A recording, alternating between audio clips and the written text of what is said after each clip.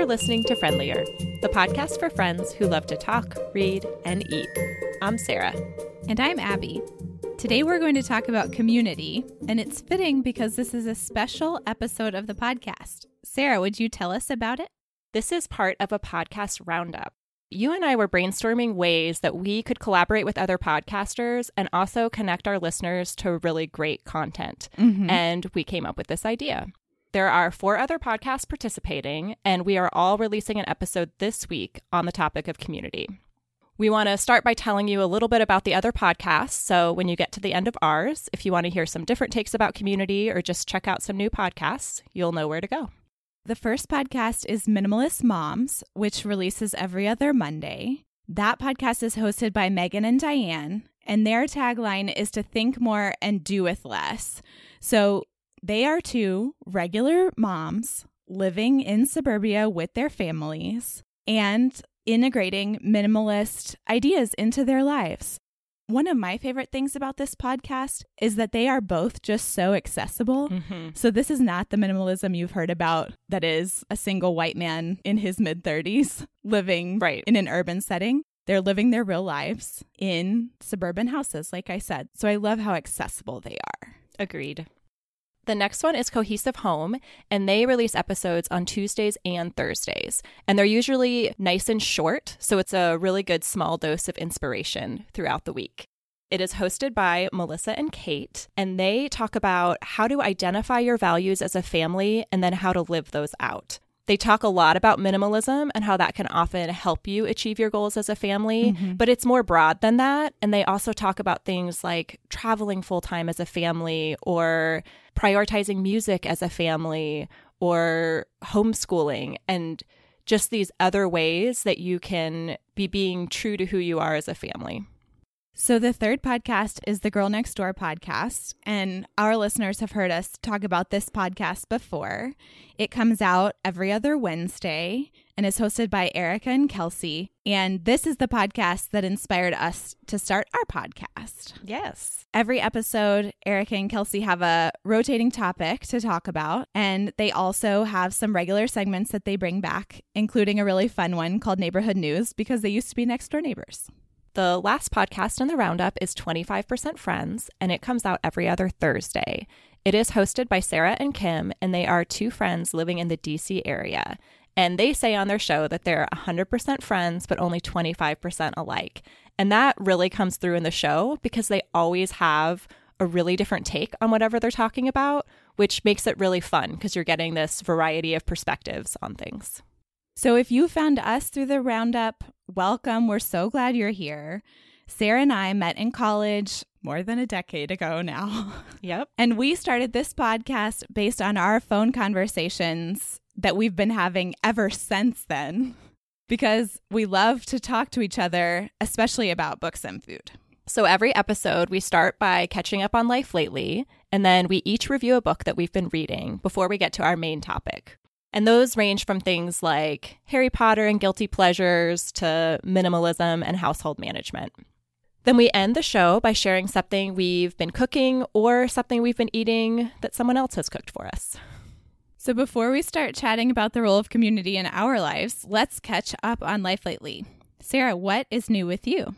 I have been really enjoying going for walks. Yes. This is something that I used to do starting in middle and junior high school. When I was stressed out and overwhelmed, I would just take my Discman, put on my headphones. I love that you reminded me about Discmans just now. And go for a long walk through the neighborhood. And I found it so relaxing and refreshing. It's also something I used to do when HP was a baby.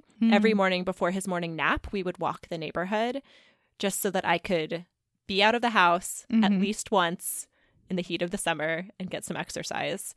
But since having both kids, I've really fallen away from the habit. And I recently came to the conclusion that going to the gym was not a happening thing in my life. I wanted to be the person who was getting up to go to the gym at 6 a.m. And right now, I just want the extra hour of sleep. Mm-hmm. And I was fighting that for a while, and now I'm not.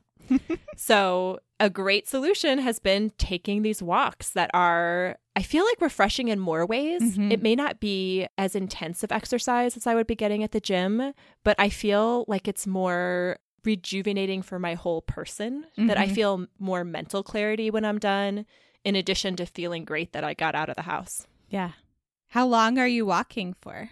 It's been depending on the day. Minimum 20 minutes, Nice. maximum an hour, I would say.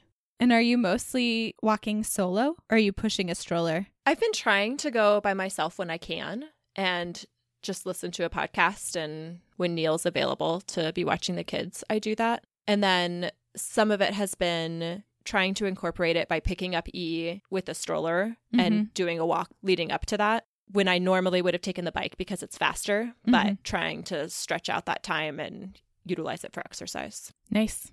I also love walking for exercise. That is my main form of exercise as well. It's a good one. What have you been up to lately? I cut off 8 inches of hair. Yay. I hadn't had a haircut since Plum was born. Really? Yeah. Wow. Yeah, I was just growing and growing it. And I maybe had a trim in there somewhere. I was cutting my own bangs for a while, so that's sort of a haircut, but my hair is so thick it needs a little more attention than that in terms of like thinning and shaping. And it just got to the point where it was this unwieldy mane and it was not looking cute at all.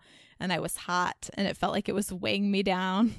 And so I found some photos of just below chin length bob for wavy hair, and I took them in, and I actually saw a different stylist than I have been seeing, because my stylist couldn't get me in for 6 weeks. And when you make a decision like this, like, you just need to have it happen right then. Yes. So I tried a new person who also was named Abby, and she did awesome. I'm really happy with it. My head feels light. I use less shampoo. It's amazing. The other thing I've been thinking about is all of the things that old hair saw, you know? So like thinking about, I had that hair while I was still working at a job that I didn't love. And I had that hair, you know, while I was pregnant and in the tough early days of having a newborn. And so I feel a little bit like I said goodbye energetically as well. And I love it. That's a great way to feel. Now let's talk about what we've been reading. Sarah, what have you been reading? I just finished the book, Hum If You Don't Know the Words by Bianca Marais. I got this book off of Instagram. Yes. From Bethany's Library. She has great book recommendations, and she works at a bookshop only about an hour from where I live. So cool. It is a novel set in South Africa during and in the year following the Soweto Uprising, so 1976 to 1977, and it alternates between 2 characters, Robin and Beauty. Robin is 9 years old when we meet her, and she is orphaned right at the start of the story when her parents are murdered. And then Beauty comes to Johannesburg to search for her missing daughter who is participating in the protests. I really liked the characters. I liked being able to go from the perspective of this innocence and way of looking at things in a really uncomplicated manner, contrasted with Beauty, who it turns 50 over the course of the book, and the things she has seen and experienced as a Black woman in South Africa. And so seeing those 2 perspectives, I think, made for a unique story. But what I didn't like is I wasn't quite sure how to feel about the portrayal of Beauty overall. I kept coming back to Roxane Gay's book, Bad Feminist. Did you read that? I haven't read it yet. It's a really good book, and one of her chapters is an essay about the book The Help, and in general, when white people are writing characters of color, and the ways in which those characters are often oversimplified and accessories to the story in a way that is disempowering. And as I was reading this book, I just kept thinking about that essay. I actually tried to grab it at the library so I could reread it after reading this book, but there was a wait list, so I haven't gotten a chance to do that. And I don't know what Roxane Gay would say about the portrayal of Beauty, and I don't know that it would have all the problems that she saw in The Help. But when I read The Help, I really loved it and thought it was this beautiful story. And then reading that, I thought, wow, I had never considered that. I had never seen it as this young white woman coming in and solving all these Black people's problems. Like, it was there to make white people feel good at the end. Oh, yeah. About, oh, we're not racist and look at us rising above. And yeah, it's the white savior model of racism. I felt that a little bit in this book, and that Beauty was portrayed in this almost idealized way. She was educated when most Black people weren't at the time, because she was able to go to school before they stopped allowing Blacks to be educated. You know, she was so forgiving. It felt too simple in a lot of ways.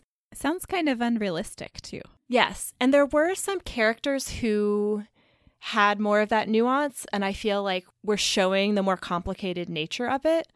But I wish that had been more within the characters as opposed to in separate characters. Yeah. And I felt a little bit beat over the head with the idea of, we're all the same, race doesn't matter, we're all just people, why can't everyone understand that? I just felt it was a little oversimplified and tied up in a bow in a way that didn't feel realistic to me. Yeah. I like books that make you sit with the darker side of human nature and make you sit with that part of yourselves. And I feel like this book had that happily ever after in a way that didn't feel true to me. So would you recommend it then? I'm really not sure. I enjoyed the book. It was beautifully written. It made me think, but I still have all those questions about it. Yeah. I know she's writing a follow-up novel right now, and so I'm really curious to see where she takes it. Because apartheid keeps going for many years after this point, and I wonder if she kind of goes into a darker place with her next book, or if she keeps with the same tone. And I know we have a couple listeners from South Africa, and I would really love to hear, one, what you thought about this book. Yeah. And I would also love if you have recommendations of other South African literature that we should be reading, and especially if you have recommendations written by people of color. Reading this book made me want more, and I would love it if anyone has suggestions for that. What have you been reading, Abby? So I just finished the Queen of the Tearling trilogy, and these are written by Erica Johansson. The first one is The Queen of the Tearling. The second is The Invasion of the Tearling, and the third is The Fate of the Tearling. This is another epic fantasy trilogy. I seem to be in the mood for these kinds of books, and I'm committing to them 3 at a time. Is it a YA series? Did you already say that? I don't know if it's really aimed for YA. It is fairly violent. Okay. Which some YA books can be. I think an older YA reader would be fine. Okay. So I liked these books for the most part. I still have some questions about the end, but I'm not going to say too much about that because I think if people want to read them, it's really important to not hear about it beforehand. So the things that I liked were that these books were really compelling. I listened to them on audiobook and I zoomed through them. The characters are interesting and they're complicated. Most of them feel fairly dimensional and fairly real. I mean, there are distinctions between good guys and bad guys, but within those groups, there's a lot of difference of morality and ethics and choices, which is really cool. I love that. Me too. And strong female characters too, which is awesome. How the magic works in the world is really interesting. I love how different authors deal with magic in different ways. And when you first start reading, you think that these are, set in like medieval times kind of thing. But it turns out that it's dystopian and it's in the future.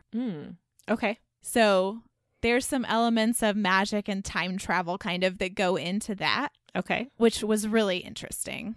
So as I already said, they're pretty violent, both sexual violence and other types of violence. So that was not my favorite. And I am not sure about the ending still. So listeners, if you have read these books, let's chat. Maybe on Instagram or on our website or something, because I have a lot of questions. I am intrigued by this series. I'm usually a big fan of dystopian fantasy trilogies. Yeah. But I've been a little bit off of that genre lately, so I might save them until I'm really in the mood. If you like this kind of thing, I think it's worth reading, but I do think that they're a commitment, so I don't know that I would recommend them for everyone. Okay.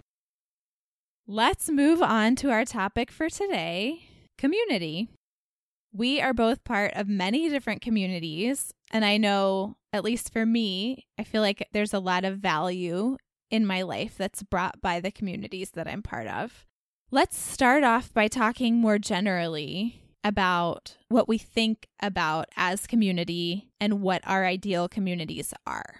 I had a lot of trouble pinpointing exactly what I think community means because I think community and friendship often get conflated in my mind. Yeah. And so at first I was thinking a lot about friendship, and my friends are part of my community, but I think of community as being something broader and something that I often don't choose, that I'm part of a lot of communities by default. Mm-hmm.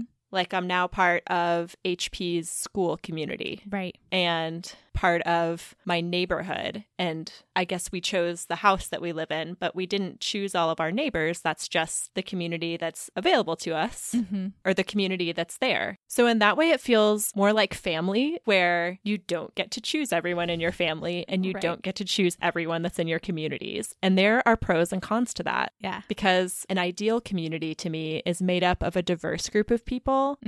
And I think that good communities challenge you to grow and can push you in ways that maybe your friends wouldn't. Yeah. That sort of non-choice aspect to me feels like the main thing that differentiates it from friendship. You know, if we were really going to separate them, the fact that you're not choosing who you live near or who your kid goes to school with or even who shows up in your church. Right. That you don't have control in it. You decide how much you're going to participate or not.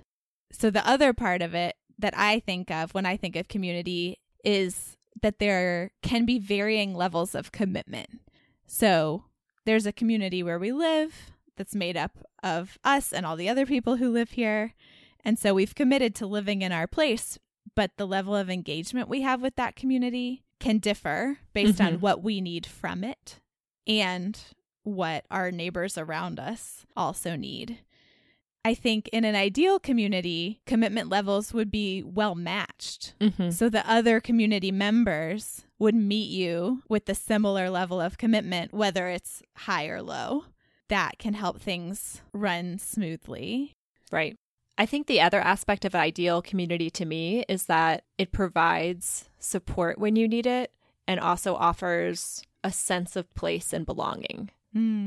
Yeah, support is a big aspect of community for me as well. And I think we'll talk more about that as we get into the specifics. Definitely. Let's start talking about specifics by chatting a bit about what communities we see ourselves in our lives right now. So I've already mentioned a couple of them. Our neighbors, and specifically our block. We live on a dead-end street, and so it feels like a pretty contained community there. And then also the school community where HP just started going to school. And then E's school community too. I think of that less because it's so much smaller, but that is still a community we're part of. And then in the broader Bloomington, my book club is a great community, and also the church that we started going to about a year ago. And then I also feel like I have a community of people from the past. So I think of my college friends as still being a community that I'm part of. And we are not in as close of contact, but I know that if I needed something, they would be there. The first communities that I thought of were online ones. Because I am home full-time with Plum, those online communities are something that I really cherish. Like you, we have a small little unit that we live in, which is our triplex. We live with 2 other families, and I feel like we're a self-contained community. I have virtual book clubs, and we're about to start a local book club, which is very exciting. The community that we live in, Carborough, which I've talked about before, and then friends near and far. So do you think that there are best practices when you're thinking about building community? And is it possible to cultivate it, or does it just sort of arise? I think there are definitely best practices. Some of the things you mentioned before about being sensitive to other people's needs, very clear communication, and being really honest with yourself about what you need from a community, and knowing where you are with what you are able to offer to that. I think it is really rare and very special when community just spontaneously happens. I think that it is often something that requires work, and not work in a bad way, but just being aware and putting yourself out there in much the same way that we talked about in our friendship episode, that often you have to be willing to be the person who goes to meet the new neighbor, who organizes a community event, who is the connector of people, who starts the book club. I feel like I've learned that I can't just wait around for that to happen and for community to happen to me, that if I want it in my life, then I have to be being proactive in seeking it out. I think the huge advantage to that is if you are the one getting it started and putting a lot of effort in, you can often shape it to fit your needs. Totally. In a way that you can't when you're a more passive participant. And I think there are different things too. Like, I feel like my book club is a cross between a community and friendship. It feels a little broader to me because it's a broader circle of people that are part of it, but it's so intentional being a part of it that it feels a little bit different. Yeah, I think intentionality is a huge part of community. What I'd written was that committing to it is one of the best ways to build community and to find other people who are willing, like I said, to meet you in that commitment. And then you touched on communication, but I think that is huge. I've had experiences where we weren't all on the same page because we hadn't communicated clearly and respectfully about what our expectations were, and feelings really got hurt. In most cases, it's hard to survive that as a community. So I think communication is absolutely crucial. Sarah, what benefits would you say community brings to your life? I think the biggest ones are that feeling of connection and rootedness and the sense of being known that feels different than friendship to me. There is so much overlap, but I'm thinking of when I was in Austin and I was part of a food cooperative there. For those who are in the Austin area, it's the Yard to Market Cooperative, and it's a growers cooperative. I met the people that became part of that right when I moved to Austin, and then I continued to do work with them after having HP and E. And it was so nice to be known in a way that was not connected to me as a parent. And that one type of community that I haven't mentioned is the community of parents and the community of families in this exact same phase of life. And that has been so crucial to me, to have that support and to be friends with other people who just get it and know exactly what's happening and can commiserate and share the load in that way. But it was also so valuable to be part of a community that was centered around local food and not around parenting. And that my value to that community had nothing to do with me as a parent. And I think that that's something that communities can offer, is they can offer you a place to be a different part of yourself. And not that you're not that person with other groups, but I felt known in a different way when I was doing co-op activities, and I felt seen in a different way. The same is true of my community of fellow parents when I was in Austin, is I felt known and seen there in a different way too. And I think that's why it's so important to have these different overlapping groups, because I am all those things and those communities could support me in different ways. It made me feel like parts of myself weren't being lost, that the importance of my transition to being a parent was seen and acknowledged, but the importance of who I was and am outside of that was also seen and acknowledged. I love this idea of communities helping you feel seen. When you're talking about these collective groups, like your parent friends or your community of people doing Yard to Market in Austin, you felt recognized by the whole group, right? And so I think that's something else that's special about community that differentiates it from just friendship. It's more of a broad recognition from the whole from the collective rather than us and our friendship, me saying, hey, I see you. We're both parenting. And I think that's the kind of validation and knowingness that we need, is something that's a little bit broader than the one-on-one. And when that happens in a community, that is one of the huge benefits. And I think that it also feels like it relieves some of the burden to be participating in these different communities. And I think that a lot of starting to go to church again, Neil and I really struggled to find a church that was a good fit for us. And I wanted to be sure that when we were going to church that I wasn't, after church was over, saying to my kids, oh, you heard this, but we actually think X. Or, oh, they said Y, but we think Z. Not that I'm trying to have my kids come out thinking exactly the way that I am, but I also don't want the overarching principles of the place we are going once a week to be in conflict with our values. Right. And I think it's so important for questions to be welcomed and for them to have a place to explore what it means to be human in this safe place where those kind of questions are welcomed. But part of my motivation for going is I want my kids to have other adults in their life who are interested in them and invested in them and who they can go to with questions as they get older and who they can trust and who they can talk to about these big things that maybe they don't necessarily feel as comfortable talking to me when they're 14 and 15 and 16. Right. And so investing in that community and being part of it feels like it's relieving some of the pressure of teaching my kid everything and being their only sounding board and wanting to be that for other families too. So I guess to me, the real benefit is this idea that I don't have to do everything. Right. You know, I don't have to be everything for my kids. And, you know, when it comes to like parenting groups, I don't have to think that I can do it all or I don't have to do it all, that there are other people who are there to support you. Yeah. I think that's so valuable, especially in our culture that really prizes this individual mentality. Yeah. And this idea that we can do it all. I think that communities push back against that idea and say, no, and you shouldn't. You shouldn't try and do it all because that's not healthy. And you don't have to because here we are. I mean, what that makes me think of more than anything else is the childbearing year, that time right before you have a baby, and then the really hard time of having a really little baby. It just is so nice to have a community that will support you through that. And I think back on having Plum and how little we had to cook for ourselves in those early days and just how thankful I feel about that. And how excited everybody was before she was born to know who she was and to meet her, and how excited everybody was when she was born, and then the support that we felt through times to come.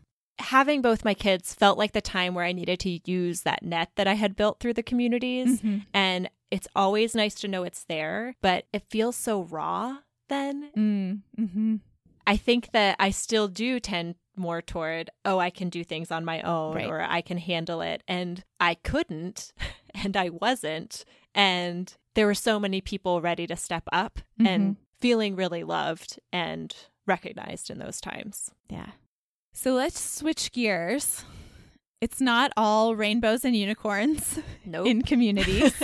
There can be challenges and there can be pitfalls. So let's talk a little bit about those. I think one of the most challenging parts is you don't get to choose who's in your community. And that is good because you get to form relationships with people that you wouldn't have otherwise. And I think there are so many great things that can come from that and relationships that you wouldn't have sought out, but that are beneficial and that you really enjoy. But there are also people who can be very challenging and that just come with the community. And that being a part of the community means accepting that you don't have control over all of that. And I think our personalities are such that that can be hard for us. For me, the challenges are, and I've talked about this some already, but not being on the same page about what the community is can be a real challenge, whether that's the structure of the community or how open and flexible it is, or what sort of commitment the other community members have. And when there are differences, those can be hard to overcome. Also, I do feel like there is time required to both be a part of a community and build a community. Yes. I just feel like time is at a premium in my life in general. So sometimes I feel like I'm having to make choices not to participate because I don't feel like I can do it the way I want to in the time that I have available. Recently, I've been feeling like I have been saying yes too much and that I've been idealizing being part of communities. Right. I want to start a neighborhood book club and I want to do more potlucks with our neighborhood and I want to have another regular potluck with friends and just all of these things. And they're all good. They're all good ideas. They sound amazing. Yes. But they take time and energy and mental energy to execute and participate in. And my plate does feel very full right now. And I think part of that is that moving to a new place, I always wanted to say yes because I was working on building up my communities and building up my friendships. And I never wanted to turn down an opportunity. And now I'm at the point where I have already said yes to a lot of commitments. That when I start saying yes to more, it's becoming too much.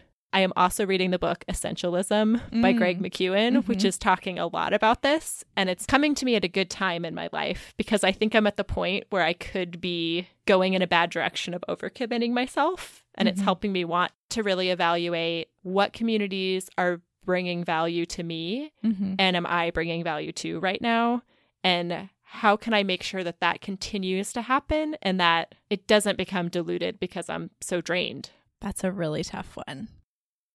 So maybe you don't want to talk about adding more communities to your life, Sarah, but do you feel like any particular communities are missing in your life?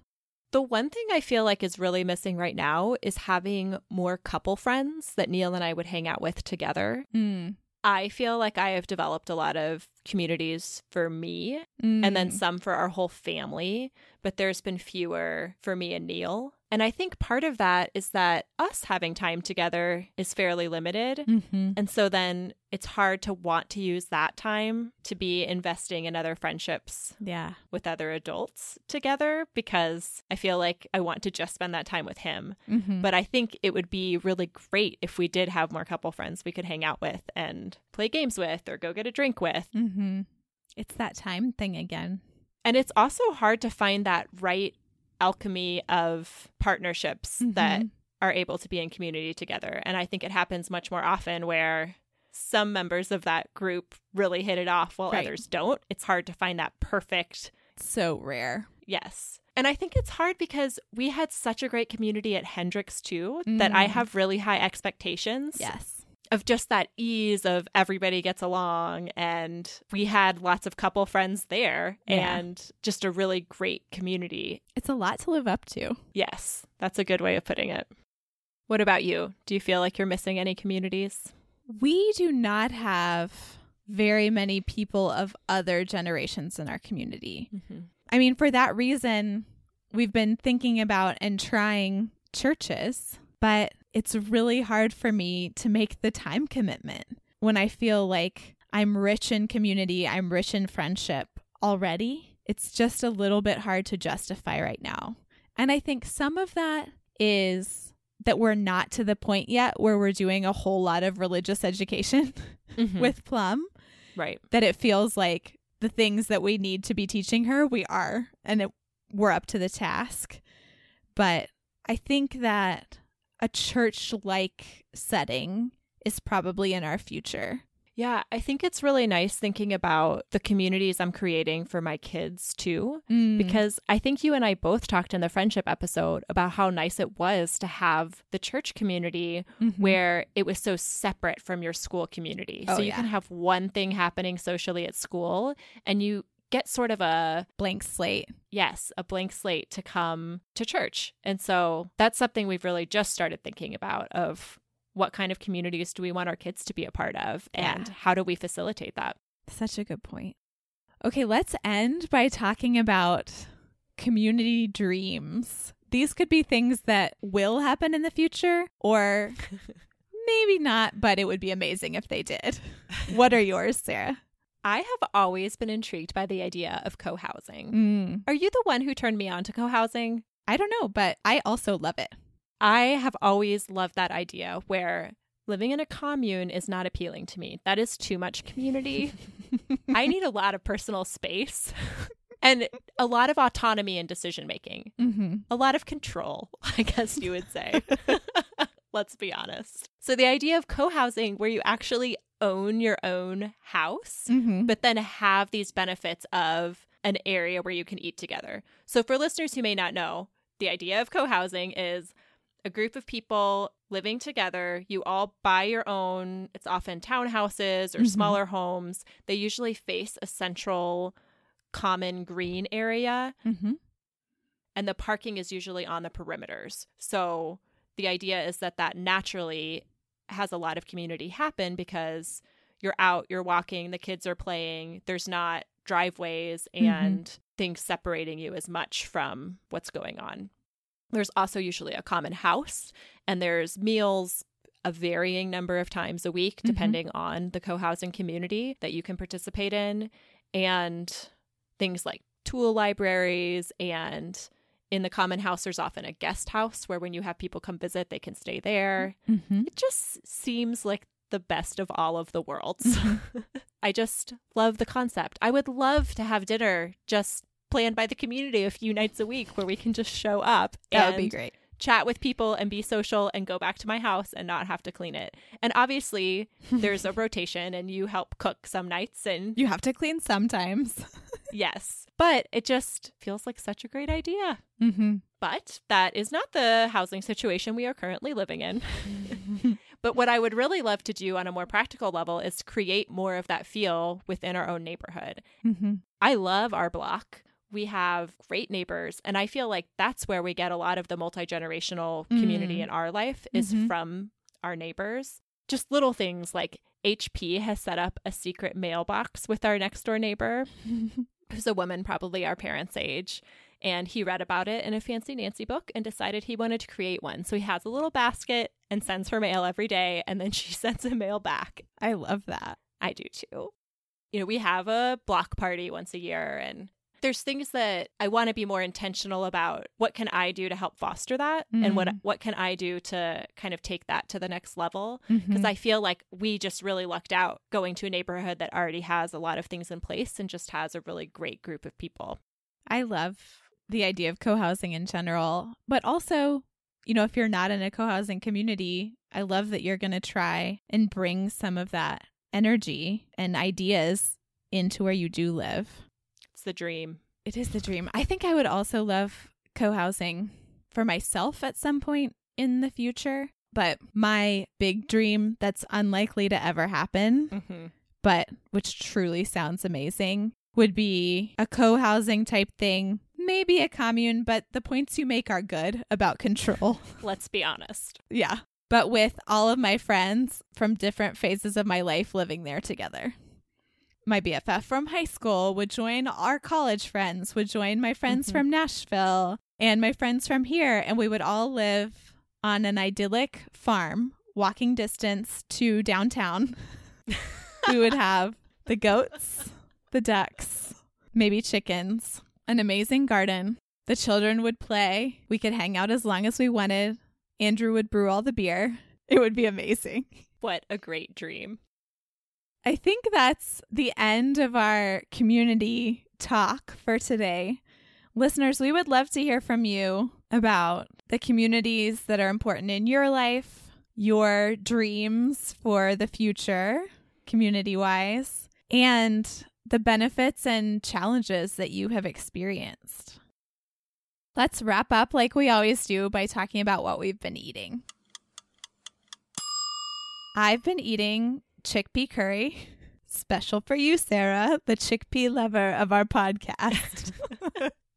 I do love curries. So this is a really special curry because this is what our doula brought us right after we had Plum. And so every time I cook it, I think of that time and how hungry I was and how good it tasted and how loving she was to bring it to us.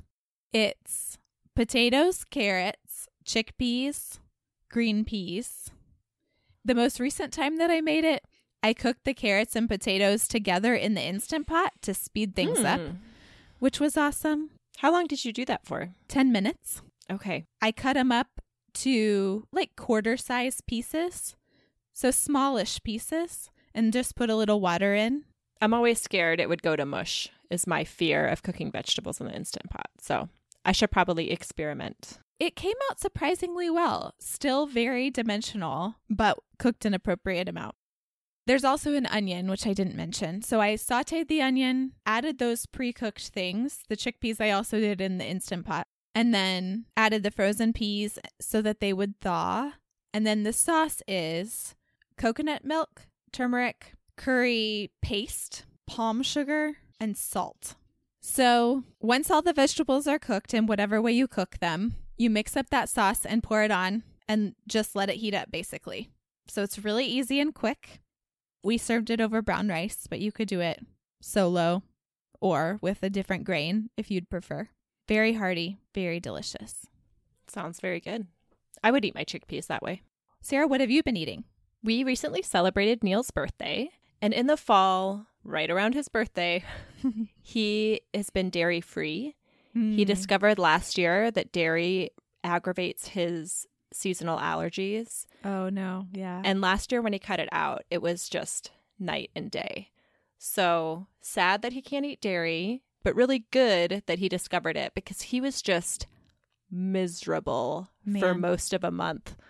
But now on his birthday, we can't eat dairy. And as I was asking him what he wanted to eat for his birthday, he said, all the good foods have dairy. Aww. To which I said, you're right. Because I've been feeling really sad about not eating the dairy myself. Sad but true. So as I was thinking of what kind of dessert we could have, first I was checking out some different vegan recipes because there's lots of ways to eat dairy-free desserts. Right. But then I remembered that the pumpkin cake recipe that I've gotten from my mom is naturally dairy-free. Awesome. That it uses oil and eggs, but no dairy. So made those, and they are so freaking good. They're just really delicious. And I have known that because I have made this recipe many, many times. It's so easy. You just put all the things in the bowl and stir it and then put it in the pan and bake it. So is it basically just like pumpkin bread but more sugar? Probably. And the recipe calls for 2 cups of sugar and we just do 1. And I think that is plenty sweet. Yeah. But it's more airy than pumpkin bread. Pumpkin bread is so dense and this feels a little bit more spongy, a little bit lighter. But it's just eggs, sugar, pumpkin, oil, some kind of leavening agent, baking soda, cinnamon. I think that's it. It's really simple. So I made cupcakes because we currently don't have a good cake pan. Our cake pan is being used for kinetic sand right now and it's sort of just falling apart in other ways anyway. So we made cupcakes and we normally use cream cheese frosting, but that is out because of the dairy situation. So I ended up buying frosting, which is something I never do. So I read all the ingredients, 1/10 of which I understood, but none of them were dairy. So I went ahead and got it and put that on the cupcakes. And it's not my favorite because it tastes like palm oil, I think, is the main ingredient as opposed to butter. I prefer buttery frosting, but it was fine. The kids loved it. Neil liked it. The cupcakes were yum. Nice. That's all for this episode of Friendlier. It's been great talking with you, Abby, and with all of you listeners. Remember to check out all of our pod roundup partners: Cohesive Home, The Girl Next Door podcast, Minimalist Moms, and 25% Friends. As Sarah said, we will link to all of their websites in our show notes, which you can find on our website, friendlierpodcast.com. And we'll also share their Instagram profiles on our Instagram at friendlierpodcast. Until next time, may your books be engaging, your food delicious, and your conversations friendly.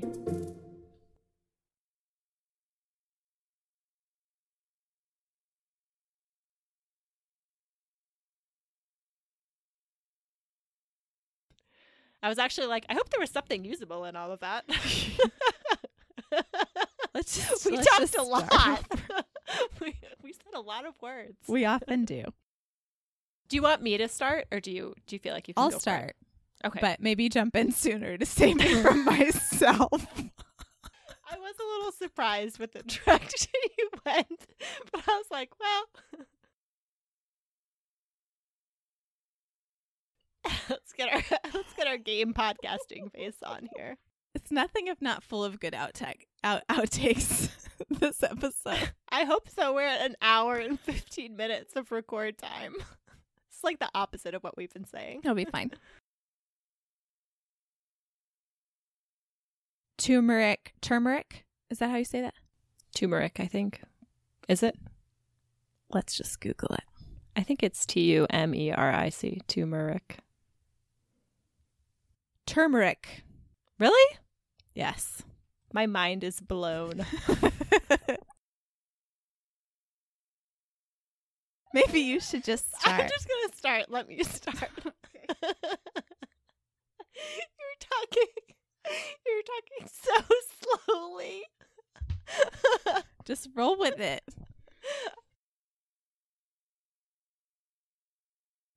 We rallied. So, we're going to okay, make I it. like it. Do you want me to do another wrap-up sentence, or do you think the one that I had before is usable?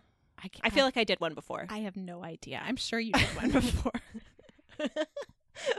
We have all the things in this episode.